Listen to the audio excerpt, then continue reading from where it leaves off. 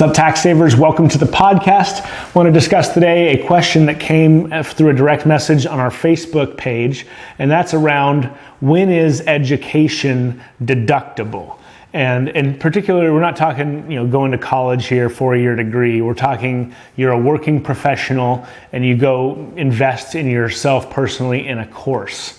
And so the general rule of thumb is if the course is furthering your skills in your current line of work, then it is a business deduction.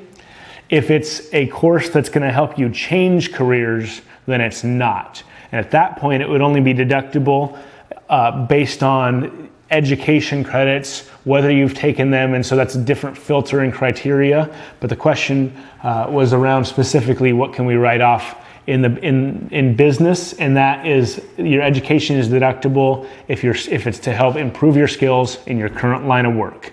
Hope you're enjoying these podcasts. I sure am, and would really appreciate if you're not subscribed, hit that subscribe button, and also give us a review. 5 stars would be amazing, obviously, but any reviews, great. So we'll see you next time.